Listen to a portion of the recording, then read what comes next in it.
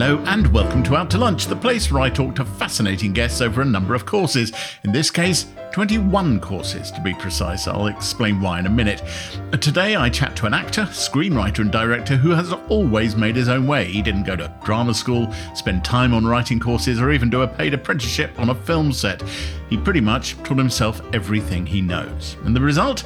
He's been in Doctor Who and Star Trek. He wrote, directed and starred in the movie trilogy Kidulthood, Adulthood and Brotherhood. He's won a Laurence Olivier Award and a BAFTA.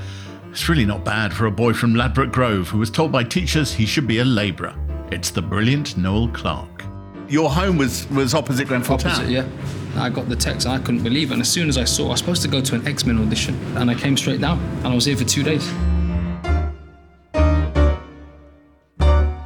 So this episode is recorded at Endo, which is the fancy sushi restaurant of a great chef called Endo Katsutoshi, which is why there are 21 courses. It's not 21 dishes, it's lots of lovely little tasting menu bits, some sushi, little bowls of things, maybe a soup. We haven't gone face down in a bacchanalian orgy. It's located on the top floor of what used to be BBC TV Centre, the old rotunda in White City, with marvellous views over the city. We are obviously here in person because we're out of lockdown. I suspect we might go back into lockdown, but at the moment we are able to eat face-to-face if socially distanced. However, the staff are all masked, as they should be. They told us lots of stories about the food, introduced every dish, and there was a great conversation, lots of shouting and all of that sort of stuff. Sadly, because of the masks, quite a lot of it is inaudible and it's had to be cut. But you will understand from what Noel and I say to each other exactly what's going on as we have a fabulous meal and a fabulous conversation. So, me, Noel Clarke, Endo. Let's go inside. Noel, How are you? I'm very well. Thank you for agreeing to do this. Long time no see. I can't find. I've missed the food, man. Which was going to be my first question. Yeah. You, unusually for our guests, unusually for our guests, you actually chose this Endo. Yes. How often do you come? When I finished filming Bulletproof 2 last year, one of the actors told me there's this amazing place called Endo where you go and it's the most amazing sushi and food, and you go around, not many people are in there, and you just have to try it if you like sushi. I'm like, I love sushi. And I came and it's just the most amazing food. I loved the whole presentation and the way it was and how intimate it was. And I think my wife and I then came every 2 weeks for the following few months and we'd bring friends all the time. And well, I think I should explain that normally when we do this, it's 3 or 4 courses and there's an occasional moment where a waiter comes and delivers a dish and says, this is going to be different. I think we've got 21 courses to arrive. Yeah. Chef Endo will place some of them in our hands and things like that. So it's going to be a totally different dynamic. It's a totally different experience. If anybody listening has a problem with that, it's all Noel's fault. It's nothing to do with me because this was your call. Before we get to that, I dialed up a map. You can't see it because of the towers that are being built. But 800 metres that way is Grenfell. yes. And it suddenly struck me that this is almost a physical metaphor, us being up here, for the journey you've been on. Because you grew up 30 metres. Your home was opposite Grenfell Town. Yeah. Yeah, it was. That tower was weirdly like family because from my whole life, looking out of my kitchen window was Grenfell Tower. I've been in there countless times from when I was a little 7-year-old and me and my friends would go up to the top and throw eggs off the top. Yeah. You know. As I became a teenager, I had friends in there, had girlfriends in there. It was just there.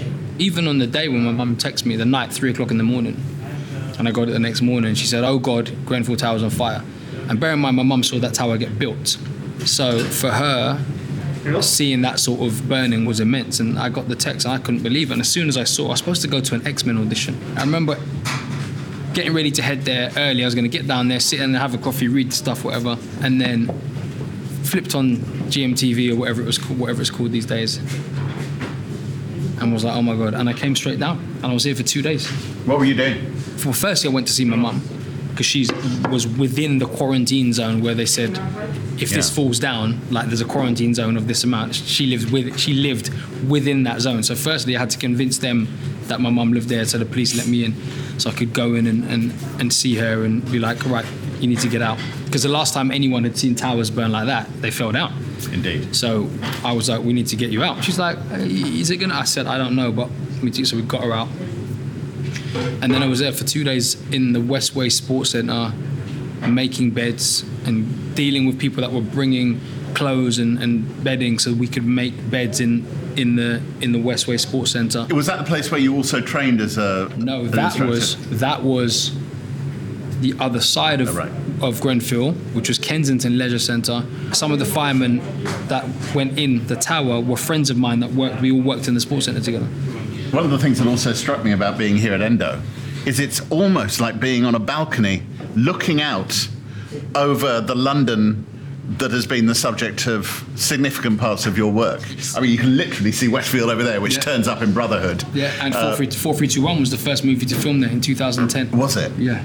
Yeah. And then if we move slightly to the left, well, behind these towers, which again are a symbol of what's happened in London, aren't they? Yeah. The towers behind there were just a backdrop of my life. All the Hood films were set there because that's what I knew. No, please interrupt. Good afternoon. Good afternoon. So we have a little beautiful cut crystal glass with tea in it and what's called a spherification, invented by Ferran Adrià in Spain. Oh, right, about nice. 1995. Fantastic. I'm learning something. Oh. Okay. Interesting. Slightly sour, slightly effervescent. Yeah. You've had this before? No, this is... Oh, really? This is, apparently we're the first people to try the new menu. Excellent. What did you think life was going to be about for you? What possibilities were placed in front of you? It was a single-parent household. Your mum was a very hard-working nurse. Yeah. You were walking yourself to school at the age of six. Seven, yeah. We weren't supposed to achieve anything. Our teachers, until I got to sixth form college, there wasn't any teacher that was like, you can do this. Well, I'm going to jump ahead to that. Driving, maybe. There were clearly a couple of teachers at that sixth form college who, if anybody changed your life, it was them. Yes. I started to understand that I was a practical learner.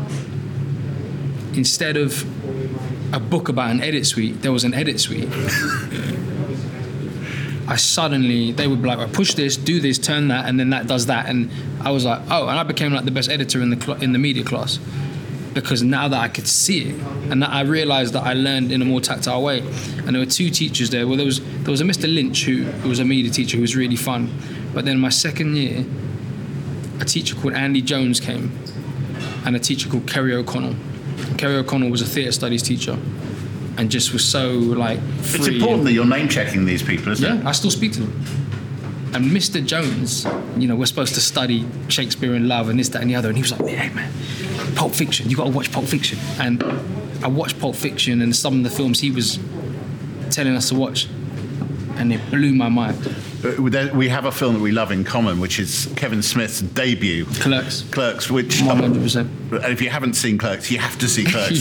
It's in black and white. I think they shot it for $15. I mean, it's, something like that, yeah. It's all in a video shop. Yeah. And it almost shows you what can be done if you're on the outside. It's an outsider movie, isn't it? 100%. There's a section where they discuss hermaphrodite porn. Yeah. Which I remember in detail going, really? At 15 or whatever, 16 or I don't know. Mr. Jones saying you can do what you want in film. And I was like, you can? I should say the sound we can hear is Chef Endo is working the sushi rice, I believe. Yeah. And I love this. I love it. It's a performance. It's theatre. It is theatre. Yeah, thank you. For your first course today, you're going to have our lobster miso soup. Oh. So we have lobster miso. Oh my God. Oh my. You know that miso? So I find it from Kobe, Japan. From Kobe, Japan. Yeah. That one is organic, of course. And also, that one is that miso company factory is 200 years history. Wow. So you're working in the gym over there. Mm-hmm. What was the break? What happened? The sports centre was very useful because even though it was in the rougher part of Ladbroke Road, it was still Kensington and Chelsea. So people used to come there. Sinead O'Connor would come there, Paula Yates would come there, Ruby Wax would come there. I would meet people that were, so I knew it was a media place. It should be said, just so that people understand the geography, where Grenfell is, where is, what's it, 15 minutes walk to High Street, Kent? Yeah, it's the north of Kensington and Chelsea. Yeah. North Kensington, yeah. Every time you tell people, well, you know, you lived in that borough, they were, ooh, la-di-da, and you're like, mate. Yeah. You're like, not la-di-da where I used to live. But there was an aerobics instructor there called Ricky Beadle Blair. And Ricky Beadle Blair, unbeknownst to me, was also a writer-director who'd written a lot of theatre and was getting his first, a sequel to a play he wrote called Boys and Girls or Girls and Boys, was getting made into a TV pilot called Metrosexuality. Right. He'd known me for a while, just like the guy that sets up the aerobic stuff, and I heard about this. And I asked him if I could audition. He said, well, can you act? I said, yeah, of course I can act. He said, no, but can you really? I said, well, I think so. And he said, look, if I give you an opportunity to come in and audition against all these other actors, you cannot let me down, because if you do, it's going to look bad on me, and I'm supposed to be directing this thing. I said, I won't let you down. And I learned that thing backwards, forwards, sideways. And I just did the audition. And I think the day after, or maybe the same day, I don't remember, I got called and they said they loved you and they want you to do it. And that was the beginning. Excuse me, nice to meet you. This is my business card. Ah, your business card. Just roll up and eat, that's it. Right. His favorite. I will say that your business card is a piece of nori Yeah. with toro, Yeah. tuna. That seaweed as well, it's my original own-brand seaweed. I made by myself. Okay.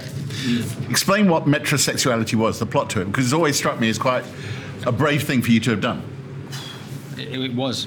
For metrosexuality, the plot of metrosexuality was a young black man who has two gay parents, a gay dad and a boyfriend, and then the mum's an alcoholic, and it was about sort of the LGBT community. A lot of the friends were bisexual and trans and this, that, and the other. I mean, the show is so far ahead of its time. It's laughable now when you think about how far ahead of it was. But for someone, again, my age, it was like a big deal. I remember at the time certain friends of mine saying, you can't do that. What was your part? You were playing... I played the son of the two gay men. The barbers that I used to go to at the time said, if you do that show, you can't come back in it. Did it give you pause? Because Community... I was terrified. Pink green.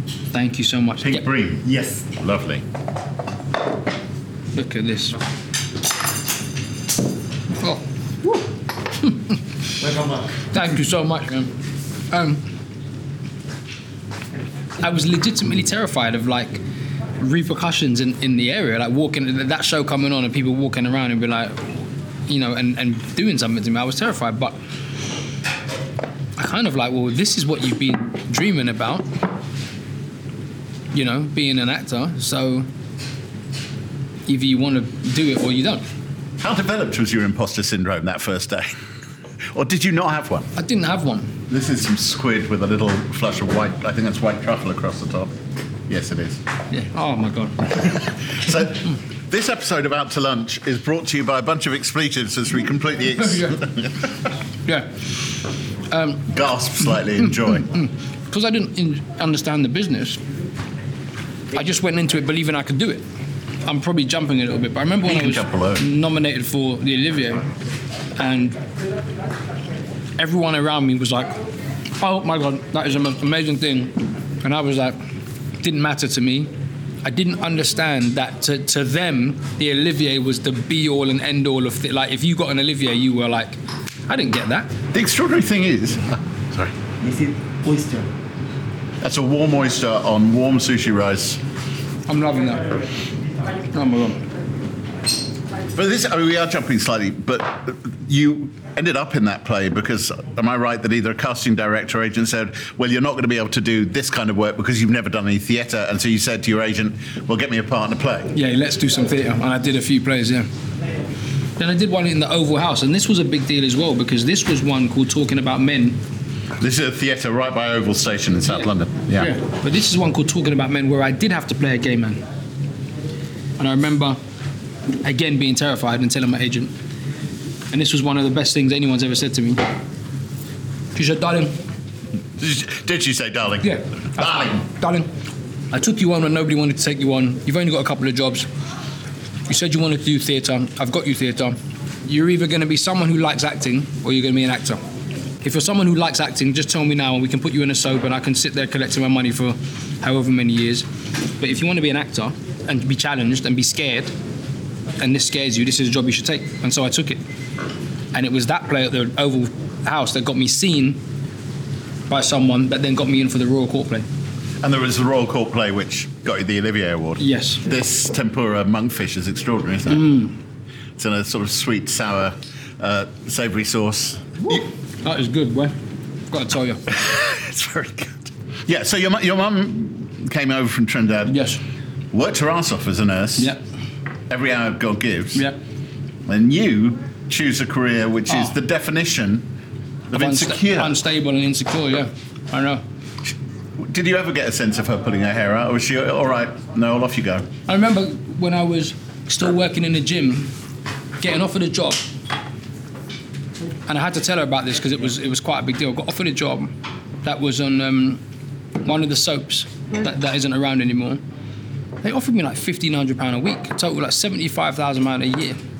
And I remember going home and telling my mum, yes, Lord! Like, it was just like, she was ecstatic. She's a paediatric nurse, saving lives. You know what they get paid now, so you can only imagine what they got paid back then. Nothing, right?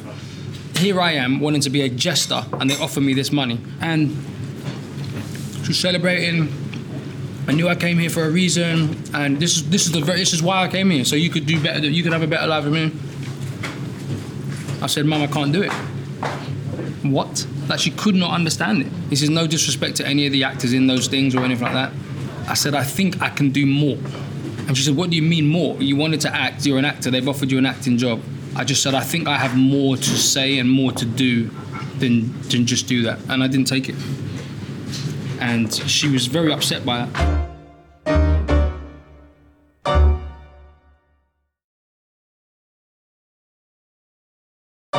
You've said that Kidulthood, you made it in 2004, it was released in 2006? Yes. Yeah, it takes a while. I wrote it in 2000.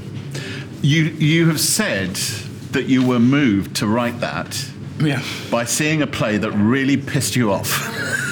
I saw a play at the Royal Court. You know, I don't want to name it or the writer because I quite like him. But it was about a specific subject, but was about the culture and the way we spoke and the way we were. And it was so inaccurate. And at the end of the play, people got up and were like, oh, this is wonderful. Oh my God, beautiful. So authentic. And I'm in there like, this is not authentic. When you say the culture, you're saying the life on the streets of urban cities that you know. Yeah. Yeah, and the area and the areas, and the writer was supposedly or was from kind of the same area. But they're a different type of person to me. Like, I was not a gangster, I was not a criminal, I was not anything like that, but I knew people that were. I was on the roads. Like, I was, you know, those guys knew me. This guy kind of wasn't that way. It was almost like pulling the wool over people's eyes. Were you angry? I was angry. You're writing about my area, and that's not how it is. The other catalyst was them. Notting Hill came out. The Richard Curtis movie. Richard Curtis movie. Yeah, that's not going to represent your hood, is it? But it is my hood. Well, exactly. This is the point. It's exactly the same area. I live 5 minutes walk from that blue door. And I saw that movie, and there was not one thing in that movie that represented, thank you, my experience. And of course, I'm older now. I now know that was his experience. Like, I don't dislike that film. I love that film. Like, people always, when I say this, people go, oh, and he's bashing Notting Hill. I'm not bashing Notting Hill. I love Notting Hill. I thought Rhys Ifans was the funniest thing I'd ever seen at the time. The next course in front of you, we've got our quail kuwa jacket. This quail is coming from Cornwall, perfect for the season. Very special about it, it's being smoked with our homegrown bamboo. Thank you so much. When they say they're homegrown bamboo, it's actually growing on the balcony outside. Very gentle, very... Oh my God.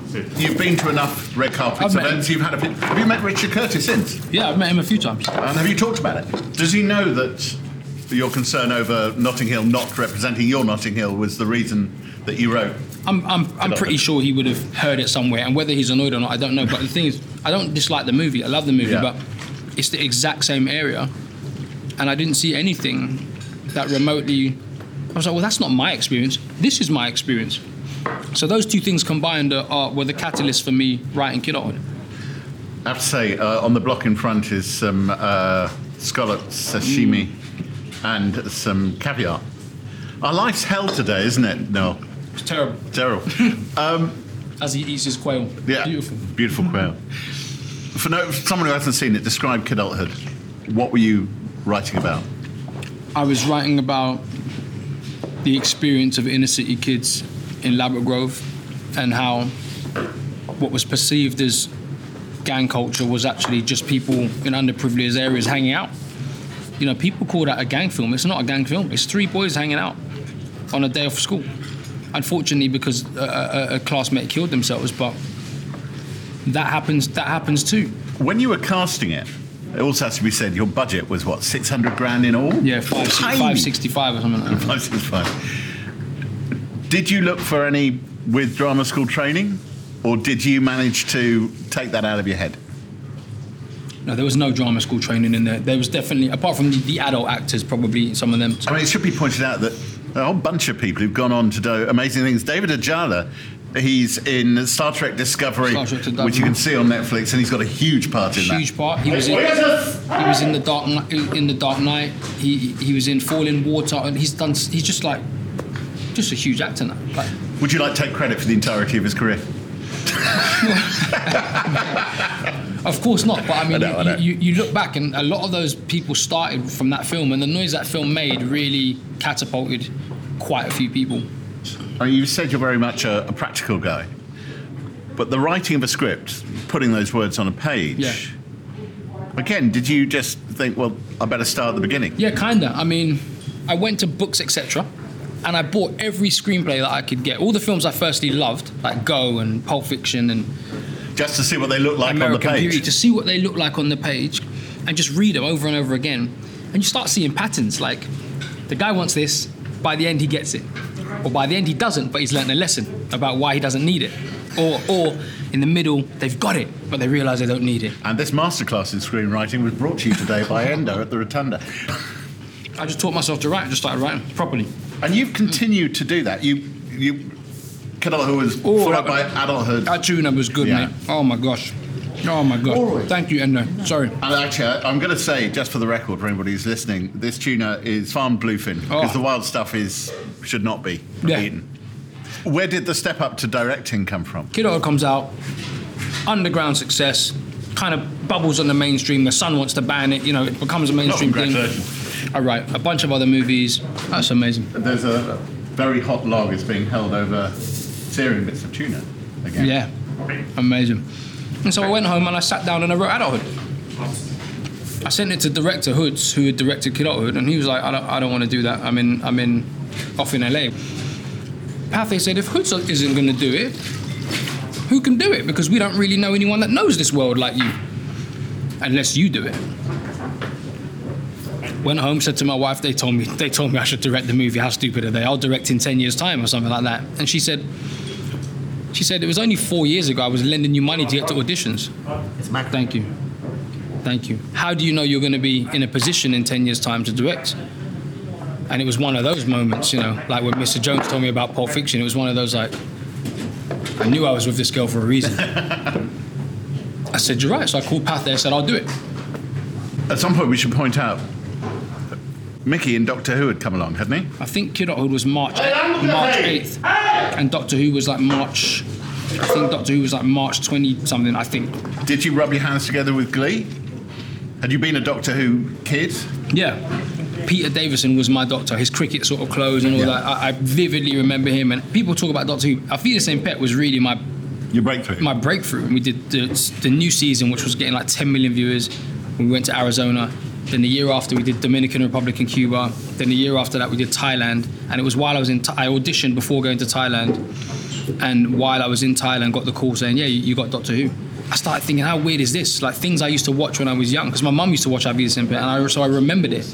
And I was in that. And then we used to watch Doctor Who, and then I was in that. And I started thinking that was my kind of thing, that things that I watched when I was young would be things I'd be a part of. And it happened again with Star Trek.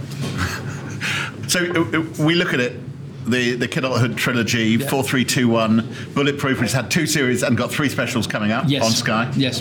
When you get somebody else's script, can you suspend the writer-editor in your head? It has to be something that I believe that I couldn't do. What you mean if you could write it? As good, yeah. Right. It's kind of like, well, I could do that, so why should I perform somebody else's? Maybe, no, yeah, it does kind of sound like that. I think I see it as kind of like everything I want to do, I want to learn, and everything I want to do, I want to improve. I'm not going to improve if I play in a team with players that are just as good as me. I need to play in a team where I'm the worst player, so I can become better. I have to be the dumbest person in the room because I want to learn. I want to learn from you, like, you know. With langoustine, with caviar. And... With caviar and inside, its head part is the most delicious part. Ah. We cook separately. Yeah. It's the slow cook element inside. Okay, inside is the inside of the head. I'm a big believer in sucking langoustine That's why now heads. it's eating everything. Okay. We should explain what Bulletproof is, for anybody who hasn't seen it. The #1 show on Sky. What do you need to know? An action buddy cop show with myself and Ashley Walters. It's got guns, it's got car chases, Yeah. It's got bromance. Yeah, it's a different sort of cop show than you would usually get in the UK, and we're proud of that. How did Bulletproof happen? Bulletproof for us was born out of necessity. Had my skin not been the colour that it is, I'd be doing a lot more than I'm currently doing even now. Ashley had also been on a very high level for a long time, and so had I. And about 8-9 years ago, it came to our attention that our peers who didn't look like us were often doing bigger jobs and were often putting jobs together. That just didn't seem to happen with us. So I think we went to the BIFAs. Was that the... British Independent Film Awards. I went off for a walk and Ashley came and found me and he said, we should work together. And we liked cop shows. So we just started creating this show. Wow. So a box has just been opened with a piece of salmon that is smoking. Still smoking. It really is. Pounded around for like 6 years with it, trying to get it set up, and then eventually Sky were like, yeah, we're going to do it. And it went from there. And it's also ended up on screen in the States and all over the place. The story you've told is one of barriers overcome and success. You alluded to it in the antecedents of Bulletproof. The past few months has seen the rise of Black Lives Matter. You posted on social media about issues you face. Yeah, I didn't even post a tenth of what I faced. But I dropped a few down there. Yeah. You know, being mistaken for a courier when you come in for a voiceover. Yeah. An agent thinking they're complimenting you for congratulating you for doing a part that you didn't do. Yeah. We need to acknowledge it's still shit, isn't it? Yeah. Yeah. If I can put it that way. Is the real truth about it. And those two were smaller incidents. The bigger incident was, I mean, there's been many, but I think the bigger one at the time was the poster of the movie. Fisherman's Friend, and they left you off. Yeah. Did the producers ever, explain and say we're sorry? You know, people tried to defend themselves, and I pointed out, look, the simplicity is this, because a lot of people chimed in on that. Well, he should speak to his agent, he should talk about this, or da-da-da-da-da, or the billing. You shouldn't have to. No, here's the bottom line. Every actor on that thing had equal billing apart from the two leads. My name's on the poster, I'm in the trailer. Here's the real crux of it. If I was a white actor who had starred and directed in movies and had multiple box office hits in this country, had won a BAFTA and an Olivier, had a hit TV show that was in its second season, how would I not be on the poster? That is the question to answer. People would say, well, where's that guy? They think it's just about people of colour, me, black people, bitching and moaning. It's like, but if you had all my accolades and you weren't on that poster with other people that haven't achieved a tenth, people would ask where you were. So the point is I should have been on there. And the producers and I have had a talk after that, and, you know, they've understood where I'm coming from. I think it was pretty clear. They understood, you know. I don't think anything was done out of malice, but people made marketing decisions based on what they thought would sell the movie, and that's what happened. And they thought that the film would be more palatable and sell better. This is not them saying, it's like, I know the business, I'm a producer, without my face on it. How's the smoked salmon? Is it good? Yeah. So I'm just going to ask you a question so you can answer what I eat. Fantastic. But you've also said that you try not to let anger get in the way. That if you're really angry, it can just stymie you. Do you still believe that? You have to.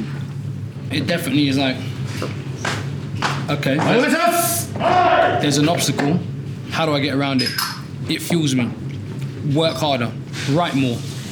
Produce something else. get something else, succeed in another way. Like, it consistently fuels me. But I think that's where I'm from.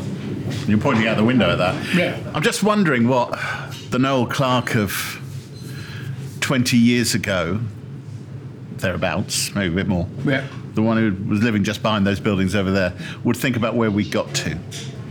Would he have expected the world for him to be better than it already is, or would he be like, yeah, that's the way it is for kids like me who come from estates like this? It's so funny. I was talking about this literally last night. I think he would have wished that he could have made things happen faster. For himself or for everybody? Both. I think every advance that I made, or people like myself and Ashley made, and I think it was us a lot. You know, a lot of the other successful black actors left and went to America. It's not that they weren't making a difference, but we're tangible. We're still here. Like, people believe that it can happen here, not just you have to go to Hollywood. The 24-year-old version of me or whatever would, if he could see this, he would have wished that he could have made it happen faster, and would try and find a way to do that. But I don't think would be annoyed about what has been achieved thus far. So it's all really not a bad story, is it, mate? So far. So far. I mean, I'm hoping there's many more chapters, and I'm hoping they're all as, if not equally challenging, I hope they all end in a nice result. You know, you just never know. You never do. So Noel, I'm going to say as we hit our beef, Yeah. and we've got other courses to come, but I'm going to say now, thank you for agreeing to come out to lunch with me. I've been fascinated by what you've done during your career. It's been an absolute pleasure to get into the details, particularly, as I say, with a view over the hood. Yeah. I still live around here too. I know. Yeah. You're not far away, are you? No. Thank you. Noel really is the definition of inspiring, and those new episodes of the brilliant Bulletproof, the cop drama with Noel and Ashley Waters, are available on Sky. Catch up now. We ate courtesy of Endo at the Rotunda, White City in West London, and oh how we ate. And we wholeheartedly encourage you to share this podcast, subscribe so that you get new episodes in your inbox, and do please rate us, comment on us, and give us, 5 stars. It helps us to keep making more. Out to Lunch is a Something Else and Jay Rayner production. The music was written, arranged and performed by me, Jay Rayner, and Robert Rickenberg. The mix engineer was Josh Gibbs, Jemima Rathbone was assistant producer, the producer is Selena Ream, and the executive producer is Darby Doris. Additional production is from Steve Ackerman. Next time, it's psychotherapist and author, the wonderful Philippa Perry. I think we marry aspects of our parents. He might have been the stiff upper lip aspect of my parents, whereas Grayson was more of the sense of humour and sense of play aspect. So I ditched one for the other.